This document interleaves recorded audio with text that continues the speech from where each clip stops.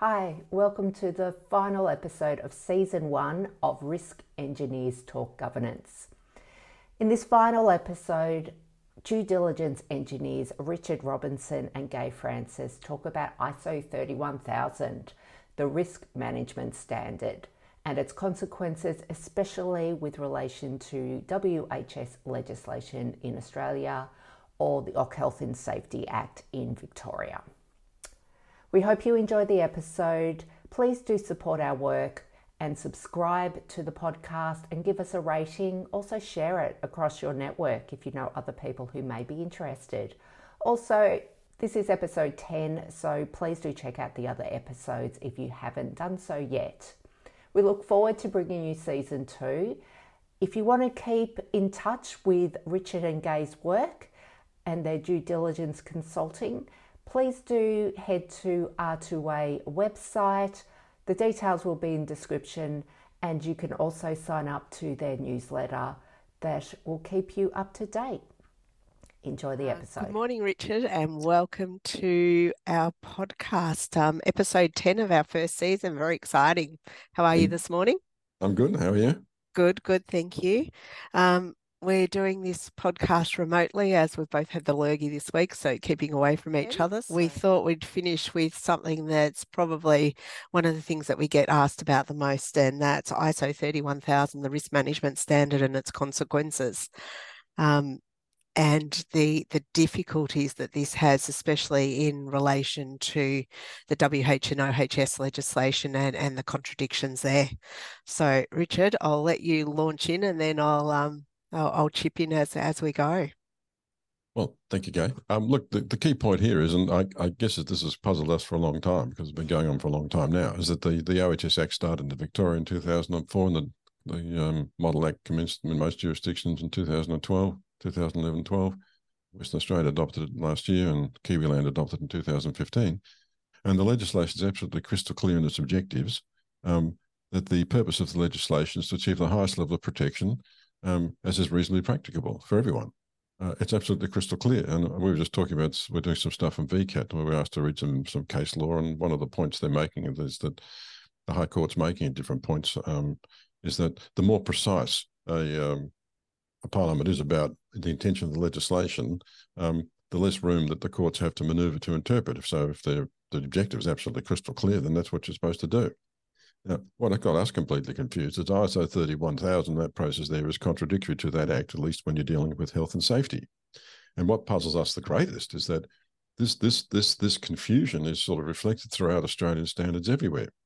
Just to give you a sort of an understanding, that there's no such thing as a target level or tolerable level of risk or safety, because the legislation is quite clear. You've got to achieve the highest level as you reasonably can. Now, just to sort of emphasise that, this is from the Managing Health and Safety HB handbook thing from Standards Australia, and it says, importantly, contemporary WH legislation does not prescribe an acceptable or tolerable level of risk.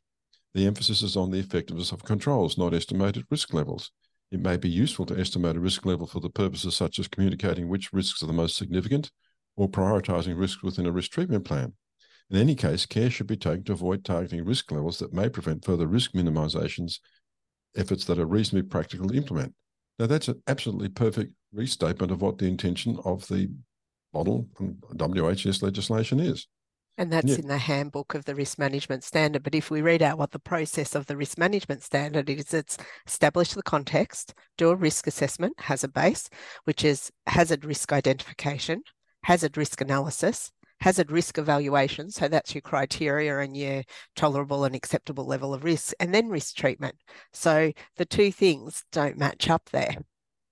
Yeah, and the weirdest thing is that if you look at a standard like the Network Safety Standard, AS 5577, which is mandated by a lot of regulators, it tells you to use the risk management standard approach. It's absolutely crystal clear about it. Even though throughout the words throughout, it's saying at different times, you shall, for example, initiate action so far as is reasonably practicable, and then it goes on with all the things you should do. And I've forgotten exactly where it is, but there's one bit there where it says you shall eliminate hazards so far as reasonably practicable, and if you can't eliminate them, you'll minimise them as low as reasonably practicable.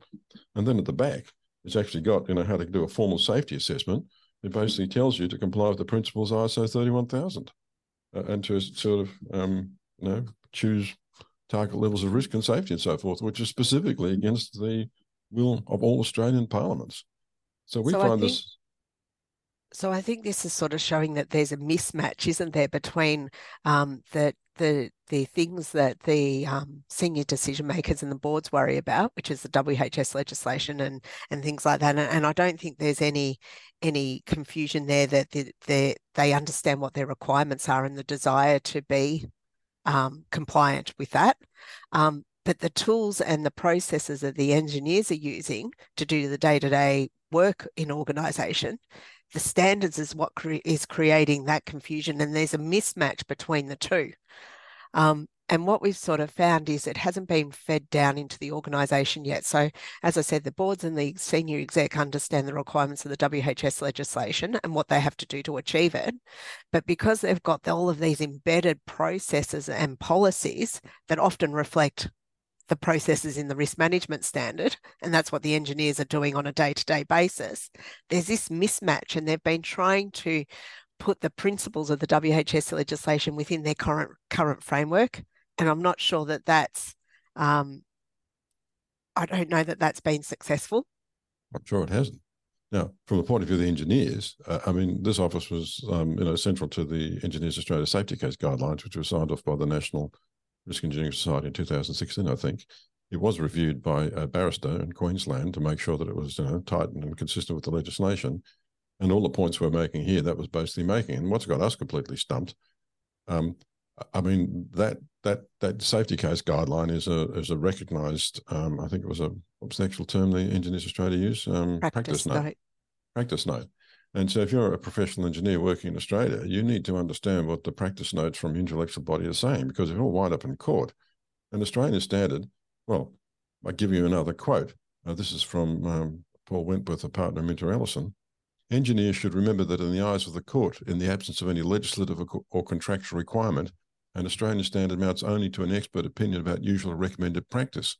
In the performance of any design, reliance on an Australian standard does not relieve an engineer from a duty to exercise his or her skill and expertise. So, if you know that the legislation says this and you still choose to do it consistent with an Australian standard, you're talking yourself into a very difficult place if it all goes wrong and you all wind up in court, I suppose, and you have expert witnesses like us acting against you. I suppose it even puzzles us even more because the whole point of the exercise is that the Engineers Australia is meant to be an intellectual body for engineers and engineering in Australia. And yet, I don't understand why Engineers Australia keeps encouraging engineers to put their intellectual property into Australian standards when these Australian standards are quite contradictory, and is resolved by the practice note from Engineers Australia. So there's something that's really mismatching here and not quite right that needs resolution. I don't know that we're going to solve this on the spot, but what we're saying is Engineers Australia could have a role in playing to promote what is best practice in the industry outside of Australian standards, and should be doing that. Am I allowed to have my little rant about? Yes, you can have your little rant. You can have your little rant. See, one of the things I don't get too, apart from the curious matter of telling engineers to put their intellectual property into Australian standards rather than to documents that belong to Engineers Australia, because I've got to tell you, if you look at the American engineering institutions, they don't give up their intellectual property for free to third parties. But under the Code of Ethics, for example, of Engineers Australia, you've got to give credit where credit's due. And Engineers Standards Australia just sort of refer to organisations rather than individuals who actually put the intellectual time and effort into the damn thing, unlike, for example, NFPA standards in the US. It's something I just simply haven't understood, that Engineers Australia keeps promoting Standards Australia like it's a kindred society. It's not. It's a commercial entity doing commercial things. Okay, that's your little rant, and that'll be enough. That'll be good. On, but I don't think you need it. So if we bring it back to ISO 31000 and its contradictions, I think what we're saying is, we've been advised on a number of occasions when we brief legal counsel for organisations that the ISO 31000 does not meet the requirements of the WHS and OHS legislation. Mm-hmm. And you cannot keep using target levels of risk and safety to make safety decisions. Mm-hmm. You can use it as a reporting tool, which is what sort of that paragraph in the handbook says as a useful tool. And there are ways out there that the engineers have specified that you can put your safety argument together to meet the requirements of the WHS legislation. And tool organisations realise the mismatch between what the board is sort of trying to achieve and then the processes and policies within an organisation. I think this confusion will continue. And I think we touched on it last week, Richard. One of the other confusions, or one of the reasons for the confusions, is we think that there's been a sudden increase in the number of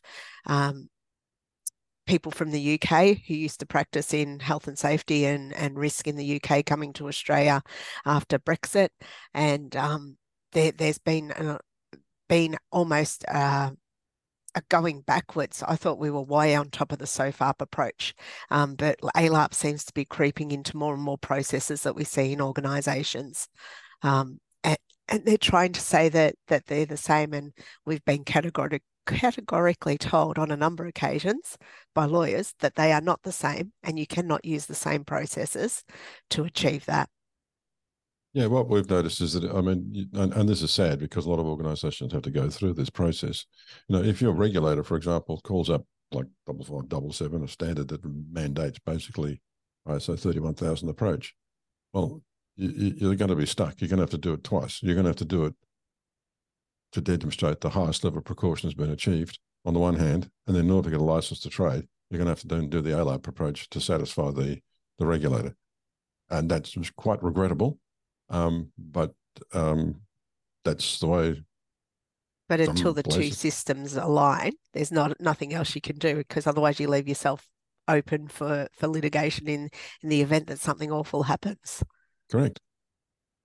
And you have expert witnesses like us against you. That is true. Anything, closing comments, Richard, on ISO 31000 and its consequences? Oh, I did say before, it's not the whole document. I mean, we were talking about in a 6158, IC 6158, the functional safety assessment standard, and it uses target levels of safety to decide to do the cell allocation up front. That's totally against Australian legislation.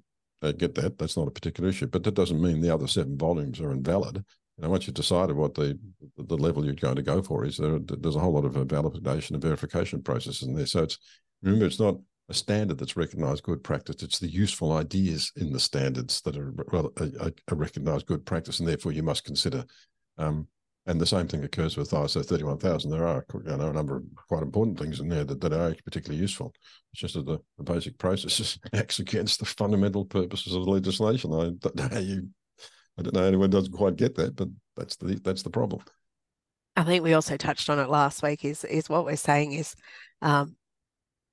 standards and policies and things like that are good tools to have, but it doesn't stop an engineer from thinking. You really have to figure it out and use those things. And where Richard said the quote before, but you really have to take with a grain of salt what they say and make sure that it's applicable to what you're applying it to. Yep.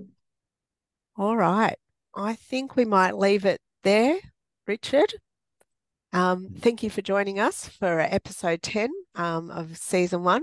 We hope you've enjoyed the season, and we will be back with another season soon. So until then, have a great afternoon. Thank you for joining us. Thank you.